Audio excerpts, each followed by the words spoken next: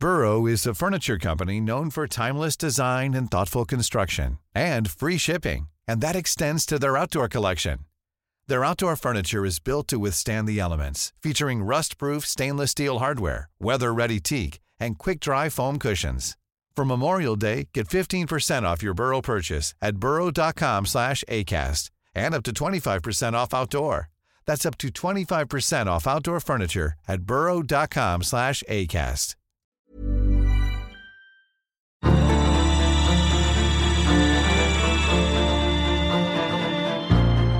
A lot of people think that data is transmitted through satellites and it's transmitted wirelessly, but that's just not the case. We don't tend to think about these critical infrastructures unless they fail. And in the case of submarine cables, because they're way out at sea, that's another reason why I guess for most people, we don't really think about them. Welcome to the National Security Podcast, brought to you by the ANU National Security College with support from policyforum.net. In this episode, Research Officer and PhD candidate at the college, Samuel Bashfield, and Senior Fellow at the Australian Strategic Policy Institute, Dr. Anthony Bergen, joined Dr. William Stoltz to discuss the importance and vulnerabilities of submarine cables, critical infrastructure that is the backbone of modern communication. Before we get into it, we'd like to acknowledge the Ngunnawal people, traditional owners of the land from which we broadcast. We pay our respects to their elders past, present, and emerging. The wrecks dissolve above us, their dust drops down from afar, down to the utter dark, where the blind white sea snakes are. There is no sound, no echo of sound in the deserts of the deep, or the great grey level plains of ooze where the shellbird cables creep. Here in the womb of the world, here on the tie ribs of earth, words and the words of men flicker and flutter and beat, warning, sorrow and gain, salutation and mirth, for a power troubles the still that has neither voice nor feet. They have wakened the timeless things, they have killed their father time, joining hands in the gloom, a league from the last of the sun. Hush, men talk today over the waste of the ultimate slime, and a new word runs between, whispering, let us be one. Sam, Anthony, that is a poem by Rudyard Kipling called The Deep Sea Cables from 1893.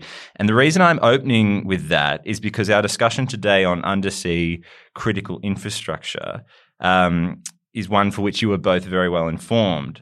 I also bring it up as I think that there is something a bit of a sadness to it, in that Kipling is clearly optimistic that global communication would help bring about a sense of kind of international unity when he says, let us be one.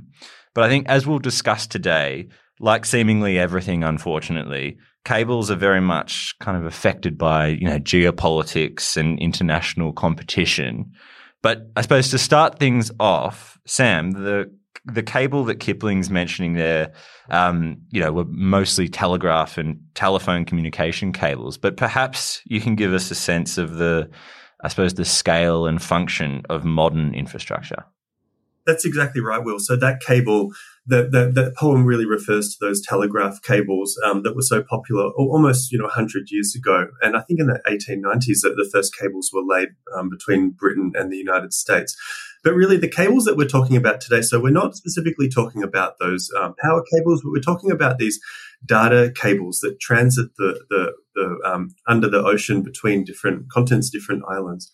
So all in all, there's about 430 fiber optical cables that connect different countries and that transmit internet communications, transfer data, and they're really core critical infrastructure to the internet, to markets, to digital economies. So, a lot of people think that data is transferred via satellites, but really these undersea cables transmit over 95% of digital communications. And depending on where people listen to this podcast from, our voices turned into ones and zeros, and they'll be transmitted through these undersea cables to the end user. So you're exactly right. These cables started as these telegraph cables, but now it's these high-speed fiber optical cables that really connect the world in this fundamental way. Mm. I guess, the only thing I would add, just so we get the conversation focused, is that Sam and I are not talking about submarine electricity cables. At least we haven't addressed that in the paper for the Security College. Look, submarine electricity cables are also likely to become far more important as the world transitions to clean energy. Indeed, there's a solar farm planned for Darwin that will have a submarine electricity cable, that will supply up to 15% of Singapore power requirements. There's plans for a new subsea electricity cable between Tasmania and the mainland.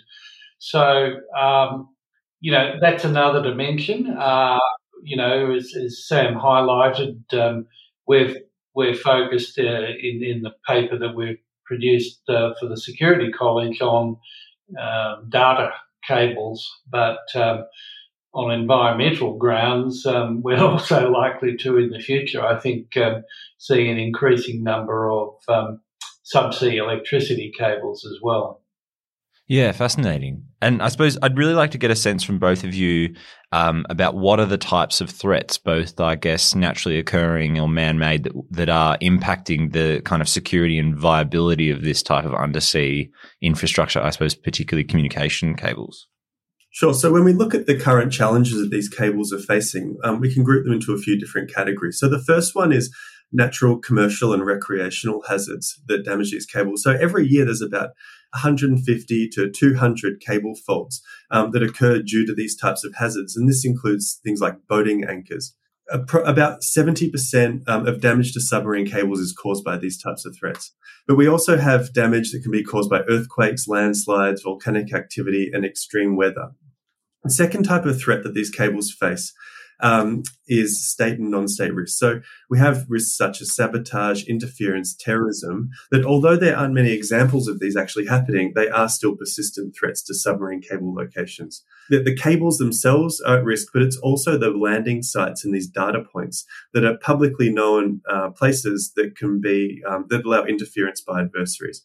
We also know of several Indo-Pacific states that operate submarines that are capable of interfering and tampering with submarine cables while underwater. But to get to the point I raised earlier, it's incredibly difficult to tamper with these cables underwater, and at the landing sites, it is far more high risk setting for cable sabotage. And states can mirror data once it's been intercepted. There's also other threats around access for maintenance and repair services, around how long it takes for a cable to be fixed in different countries. I mean, there's only a limited supply of ships that are able to transit out to these points, it could be in the Pacific or in the Indian Ocean, to be able to fix cables once they've been damaged. And often these crews are hampered by procedures, security checks, approvals that they need to undertake and able to fix different cables. So speedier repair is really important in that regard.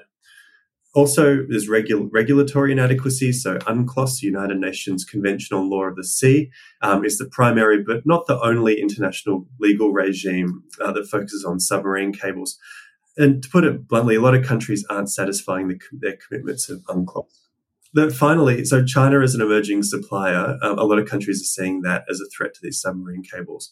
So the four biggest submarine cable contractors are a United States firm Subcom, a Japanese firm NEC, and French, but although it's now owned by Nokia, Alcatel Submarine Networks. So it's important to note that these companies, they're not government owned, but they're private companies, but they're headquartered in these different countries. Mm. So HMN Tech, which used to be called Huawei Marine Networks, now is a Chinese-based company that now has about 10% of the submarine cable market. There's been a lot of fears around the world of data security attached to different bids that Chinese companies are making. And for instance, HMN Tech is actually listed on the US State Department of Commerce's entity list, which limits the supply of US material to the company. So really, there's a whole range of challenges that these submarine cables face, both around states, but also around those natural, commercial and recreational issues that do cause the vast majority of cable faults around the world. We'll be right back. It's that time of the year. Your vacation is coming up. You can already hear the beach waves, feel the warm breeze, relax, and think about work. You really, really want it all to work out while you're away. Monday.com gives you and the team that peace of mind. When all work is on one platform and everyone's in sync, things just flow. Wherever you are, tap the banner to go to Monday.com.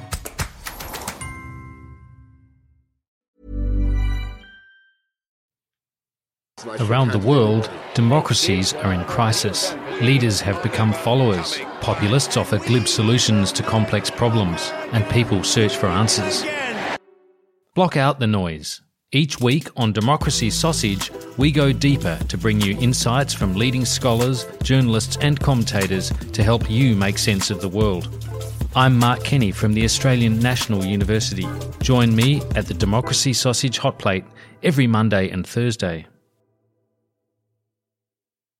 Anthony, I suppose I'm interested to kind of tease out a couple of things that Sam mentioned there that you might have a take on. It sounds as though that the disruption and interception of submarine cables is actually kind of built into the military planning of a lot of countries. You know, Sam mentioned there that there is submarine capability to actually intercept and interfere with cables. Is that the case? Look, technically, Will, it's quite challenging, and I'd be interested in Sam's reaction to as well here.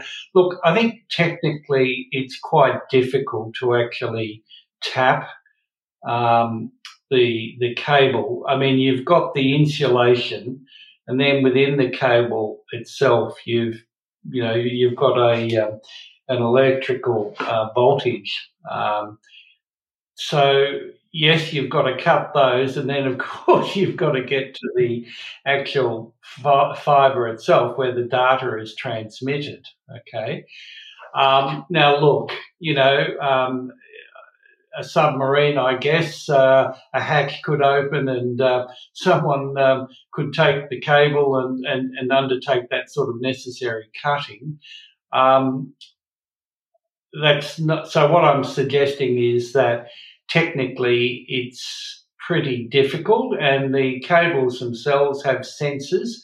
The operators would know if there was actually tampering on the cable in the way I've just described. So it's pretty remote. That's not to say, though, in responding to your question, that a submarine wouldn't know where submarine cables are. And then, as Sam alluded to, there's a whole range of ways in which the cable itself could be damaged, whether it's, through placing explosives on the cable or dropping mines, or, there could be military-grade drones that drop munitions, submersibles, divers, etc. But the actual sort of tapping, there's no cases, I don't think, Sam, where we can point to that we found where there was a successful tapping of a submarine cable. But look, it's a theoretical possibility. I think, as Sam said in his response, landing stations are probably more likely. Power could be cut from the landing stations. You could have improvised explosive devices on the landing stations. You could have cyber attacks because there are industrial systems that control the landing stations. So you could have a hacker, for example, interfering with the systems, computer systems that control the overall cable system. So it's the landing stations and that are also vulnerable, and they're often made public. It's not too difficult to actually find out where landing stations are. In fact, there's actually a website. Yeah, so Anthony's exactly right. It is incredibly difficult to tap those cables while they're underwater. I mean, the famous Cold War example is Operation Ivy Bells, which was a joint US Navy, CIA, and National Security Agency operation that tapped some cables that were connecting Soviet fleet based in Vladivostok. And basically, it's incredibly costly to do these types of operations, and a submarine has to go and attach a device to the cable, and it has to go back every month to retrieve that data and put a new device on the cable. So it's incredibly costly, and you don't get that information in real time because you have to send a submarine there, you have to send divers down there to actually retrieve it, to take it back and to see what's on those reels or on that data. But as Anthony said, that those submarine cable landing stations are just such a lower cost, higher reward option. And as I mentioned before, that there's been examples of data being quote unquote mirrored. So in the sense that the data is transmitting to where it needs to go, but it's also being mirrored to some kind of device that's recording it. So people on either end are none the wiser that anything's been taking place. But at the same time, all of this data is being mirrored, and it can then be processed and fed to different intelligence agencies. So it's really on the land and at these landing stations where some of the biggest threats can arise. Yeah, fascinating. And I suppose that gets us, to what capabilities Australia has in order to kind of bolster the resilience of this cable infrastructure to threats. And it sounds as though that perhaps the kind of more urgent challenges to the resilience of this infrastructure are things like natural hazards that might cause the cables to kind of degrade or be disrupted. So I'm interested, I suppose, to get a sense of what capabilities are needed to kind of improve the resilience of this infrastructure, and who actually provides it. It's a really good question and multi-part question. So in terms of who provides it, it's the private sector. So government agencies don't have the capabilities or the ability, in a sense, to actually make these repairs. I mean, these cables are owned by the private sector, they're operated by the private sector, but obviously government and citizenry more generally have a huge interest in these submarine cables. In answer to the first part of the question, there isn't really much that can be done around earthquakes, natural hazards, volcanic activity, aside from obviously trying to lay these cables in safer locations. But in a sense, one of the biggest tools that Australia has is its cable regime, Australia's Telecommunications Act of 1997. And what this really does is it declares protection zones around submarine cables within Australian territory. So that really tries to stop boats and recreational vessels from damaging cables through anchors. It also sets out stringent criminal offences for unlawful conduct near these cables. It also ensures that telecommunications companies obtain permits to be able to lay these types of cables. And really, this regime can help to stop that 30% of cables that are damaged due to those kind of human-induced, intentional or accidental damage, such as boating or diving or other recreational types of activities. So I'd say that promoting Australia's regime as almost like a gold standard that can be potentially adopted by other countries is one of those really important ways that Australia can help other countries to protect the cables that are connecting their regions. I just add there, Will, that we wouldn't want to be accused of being naive in one sense, because while Sam's spot on that our cable regime is regarded as the gold standard, it isn't the case, sadly, that one size fits all. I mean, within each geographic area, there's going to be different configurations and different maritime and ocean space pressures. So, the sort of measures in our legislation around, publishing where the cables are and sort of banning particular types of activities, yes, is a general approach, but it is definitely exportable. But it's not a case that the template can be dropped on every single country. Look, the other obvious point to make, Will, about Sam's response about vulnerabilities and so forth, is that we saw a classic case in January this year, in the case of Tonga, where its single cable was cut through a volcano, and then there was a tsunami. It took over, I think, nearly 6 weeks, and it's still, I just looked today, it's still patchy, the repair operation. There was a repair ship that came from Papua New Guinea But obviously, in terms of vulnerabilities, obviously island countries, small island countries where they have only one cable coming off a branch line, is makes them extremely vulnerable. Now, in the case of Tonga, frankly, I was surprised that they didn't have a plan B, because they lost their cable in 2019 through an anchoring incident. So I was a bit surprised at this time there was no sort of plan to have that they could quickly mobilise when the cable was disrupted in January. So issues to do with what sort of redundancy.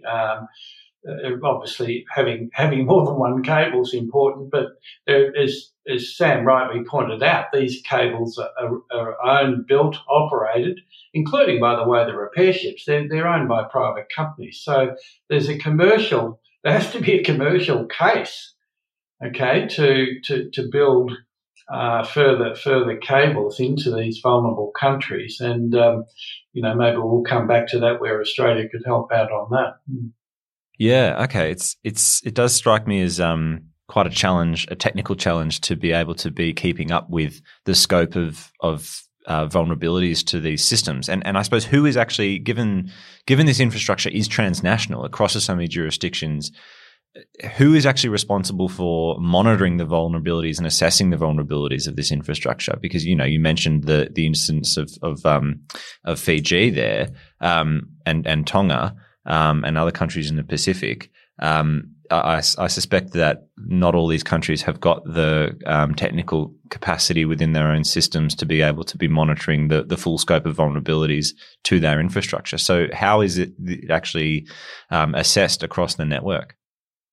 So I'll start off. I mean, it's really interesting that there's 2 points to make. The first one is that, yes, different countries have different capabilities and different capacities to monitor these cables when they're in their territorial waters. But the other important point to make is that when these cables are transiting the high seas or international waters, there's a real regulatory gap in terms of who's responsible, how those cables are protected. So it's important to note that Australia's legislation only covers the cables when they're in Australian territory, but when they're in international waters in the high seas, Australia doesn't have jurisdiction over that area. But I think Anthony could add more to that point on that international law element. Well, the short answer to your question, who governs the transnational subsea cable network, is no one. There's no international agency or body that has formal carriage of doing what you're alluding to, information sharing, capacity building and so forth. There is a thing, and I think Sam might have mentioned it, the International Cable Committee, which is a group of officials and industry representatives that's really discusses many of these issues, but it doesn't have formal responsibility, over the resilience of the cable network. So there are legal issues that Sam's just alluded to. When the cables go through areas of maritime dispute, where they operate in international waters, then, who is responsible? Some international lawyers are now arguing we need a new international convention. The convention on cables goes back to telegraph, last century. So there's probably a body of work to be done on developing international legal responses. I mean, people who work around counterterrorism have also suggested some of the counterterrorism conventions might be applied to deliberate intentional damage of the subsea network. There's currently, it's nearly completed, an international convention on biodiversity on the high seas. And some people have suggested that maybe, cables could be drawn into that. Not, by the way, that I don't think there's any evidence that subsea cables have adverse environmental impacts on the ecosystems. But some lawyers have pointed out that obviously in the context of biodiversity conservation, then that needs to also think about, the increasing growth of subsea cables. So the short answer, Will, to your question, who's responsible?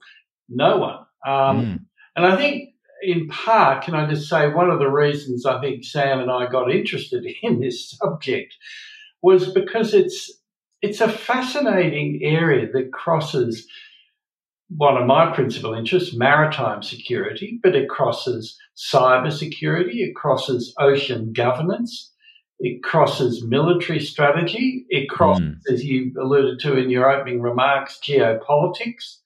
So it's one of those areas, I think, where people forget about, maybe because, they're gigantic, like garden hoses lying way out at sea, and you don't tend to think about them unless there's a failure.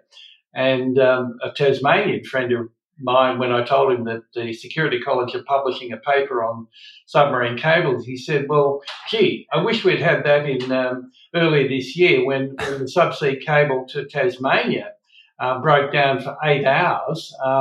It was through an extraordinary series of coincidences. There were constructions on land, both on the mainland and in Tasmania, that broke the cable, and Tasmanians were without internet access for, I think, 7 hours. My point is that we don't tend to think about these critical infrastructures unless they fail. And in the case of submarine cables, because they're way out at sea, that's another reason why I guess for most people, we don't really think about them.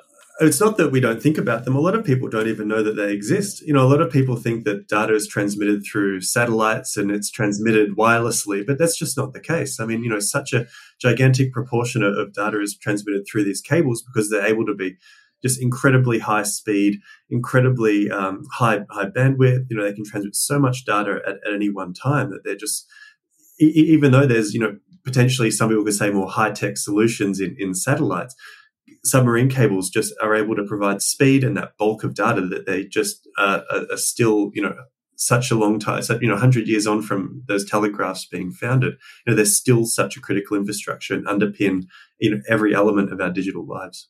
Yeah, so it sounds like even though we are seeing, lots of great fanfare around Elon Musk's Starlink and all these sorts of things, that the reality is that to kind of be the backbone of our future digital-enabled society, we're only going to see kind of a deeper reliance on this infrastructure.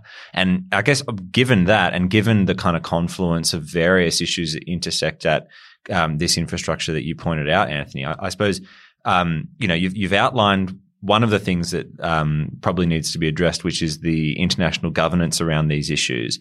But in terms of other steps that Australia can take to kind of improve its own resilience and the resilience of regions important to its interests to the issues affecting this sort of critical infrastructure, what sort of things should Australia be investing in? Sam mentioned the reliance on private sector firms for these sorts of servicing and maintenance. Is that something we should have a sovereign capability on? Or is it the case that we should be investing in simply just having more of these connections?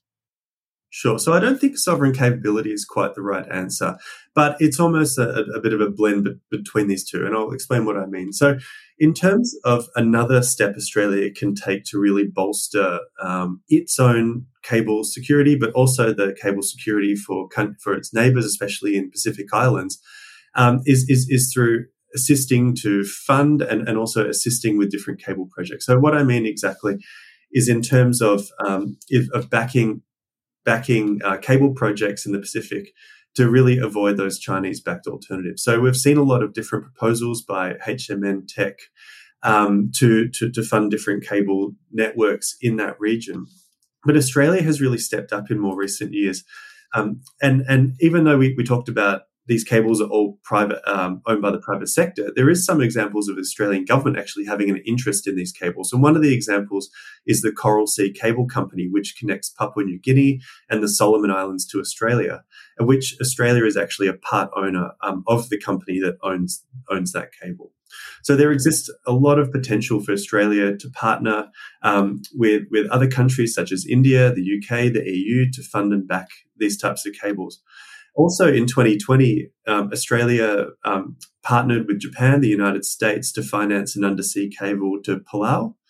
So there's a whole range of examples of Australia really stepping up, both to ensure that these countries in the Pacific have a reliable connection, and also to kind of ensure that the companies that are laying these cables have the right interest, in a sense. I just add a couple of extra points to what Sam's just set out. Look, I think information sharing is very important, and our paper suggests that we leverage multilateral organisations like the Pacific Islands Forum, the Indian Ocean Rim Association, the ASEAN Regional Forum, where issues to do with cable resilience can sort of be discussed. Best practices promoted. I think there's more that we can do to promote maritime domain awareness and integrating subsea systems into MDA systems. One of the most interesting proposals to come out of the recent Quad meeting in Tokyo was the proposal for an Indo-Pacific Maritime Domain Awareness Partnership. Now, that would be leveraging commercial available satellite data to produce tracking. As I understand it, it wouldn't produce actual images, but that sort of commercial satellite data shared through the region could well also be quite applicable, I believe, to the subsea critical infrastructure as well. Look, Sam's right to stress the importance of the private sector, but your question was, whether there's a further role for government. I mean, one area which we didn't canvass because of space reasons, I suppose, in the paper is whether national government should invest more in cable repair ships. I mean, there's only about 14 in the world, and wow. There's very small capacity. Now, in the case of that Tongan disruption, it was fortunate that one of the cable repair ships was in Papua New Guinea. So maybe there's a case, I'd have to think this through, but maybe there is a case of investing in terms of national repair ships. It could be leased back, by the way, by government to private operators. But I think that's an obvious area where,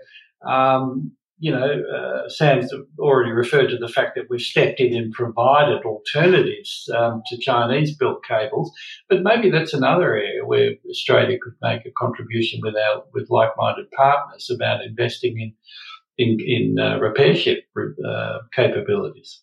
Yeah, it certainly wouldn't be too far of a break of precedent from other telecommunications investments that the government's made in recent times, such as the joint partnership with Telstra to acquire Digicel in the Pacific. So it's clear that the government is kind of thinking broadly about what options might be out there. And another one that you do mention in your paper is apparently the Northern Territory is engaging in looking at a new connection out of Darwin. Why is that connection potentially significant? Look, I think it's significant, Will, because there's an increasing defence presence in Northern Australia, and at the moment that defence presence is somewhat constrained by sort of fairly thin telecommunications infrastructure and really inadequate high-speed data links. So anything that can increase the bandwidth to support, military training and exercises, I think is good. So having a fast, secure, high-width sort of bandwidth data is really, I believe, critical to, modern defence and intelligence platforms. Now, the proposal that the Northern Territory government have put is to build a branch line from Palau down to Darwin that would provide this capability. And by the way, of course, such a data link would allow us fantastic access to Southeast Asia in terms of, an enormous e-commerce market into Southeast Asia. So the proposal that the NT government would like the Australian government to consider back is to build, as I say, a branch line from this Trans-Pacific cable down to Darwin. There's no publicly costing, but my understanding is it would cost around $100 million. Not exactly small change, but in the context of when you quoted the Digicel investment, that was over $1 billion. So I think, the Darwin branch, as part of a Trans-Pacific partnership, I think would open substantial commercial and strategic opportunities for Australia. It would give us access to a trusted subsea fibre optic cable that would go into Singapore and wouldn't pass through the South China Sea. So I think there's many arguments where the Australian government should consider this kind of investment to support what the Northern Territory is hoping to do. No, fascinating. Well, thank you both so much for your time. I started the podcast by reading out a poem, and I originally would like to have ended it by singing a song, the Under the Sea from The Little Mermaid, but unfortunately I believe we don't have the copyright for that one. So I'm going to just have to thank you both for your time. Sam, Anthony, thanks so much for joining us, and hope to have you back on the program shortly. Thanks, Will. It's a pleasure. Thanks, Will, for the opportunity.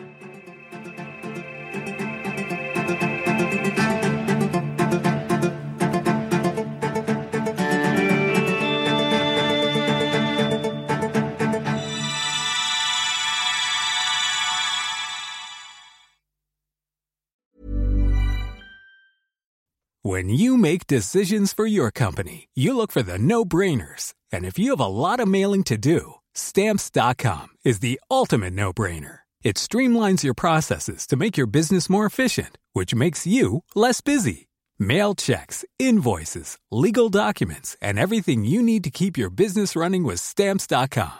Seamlessly connect with every major marketplace and shopping cart. Schedule package pickups and see your cheapest and fastest shipping options from different carriers, with rates up to 89% off USPS and UPS rates. And with the Stamps.com mobile app, you can take care of mailing and shipping wherever you are. Make the same no-brainer decision as over 1 million other businesses with Stamps.com. Sign up with code PROGRAM for a 4-week trial, plus free postage and a free digital scale. No long-term commitments or contracts. That's Stamps.com. Code PROGRAM.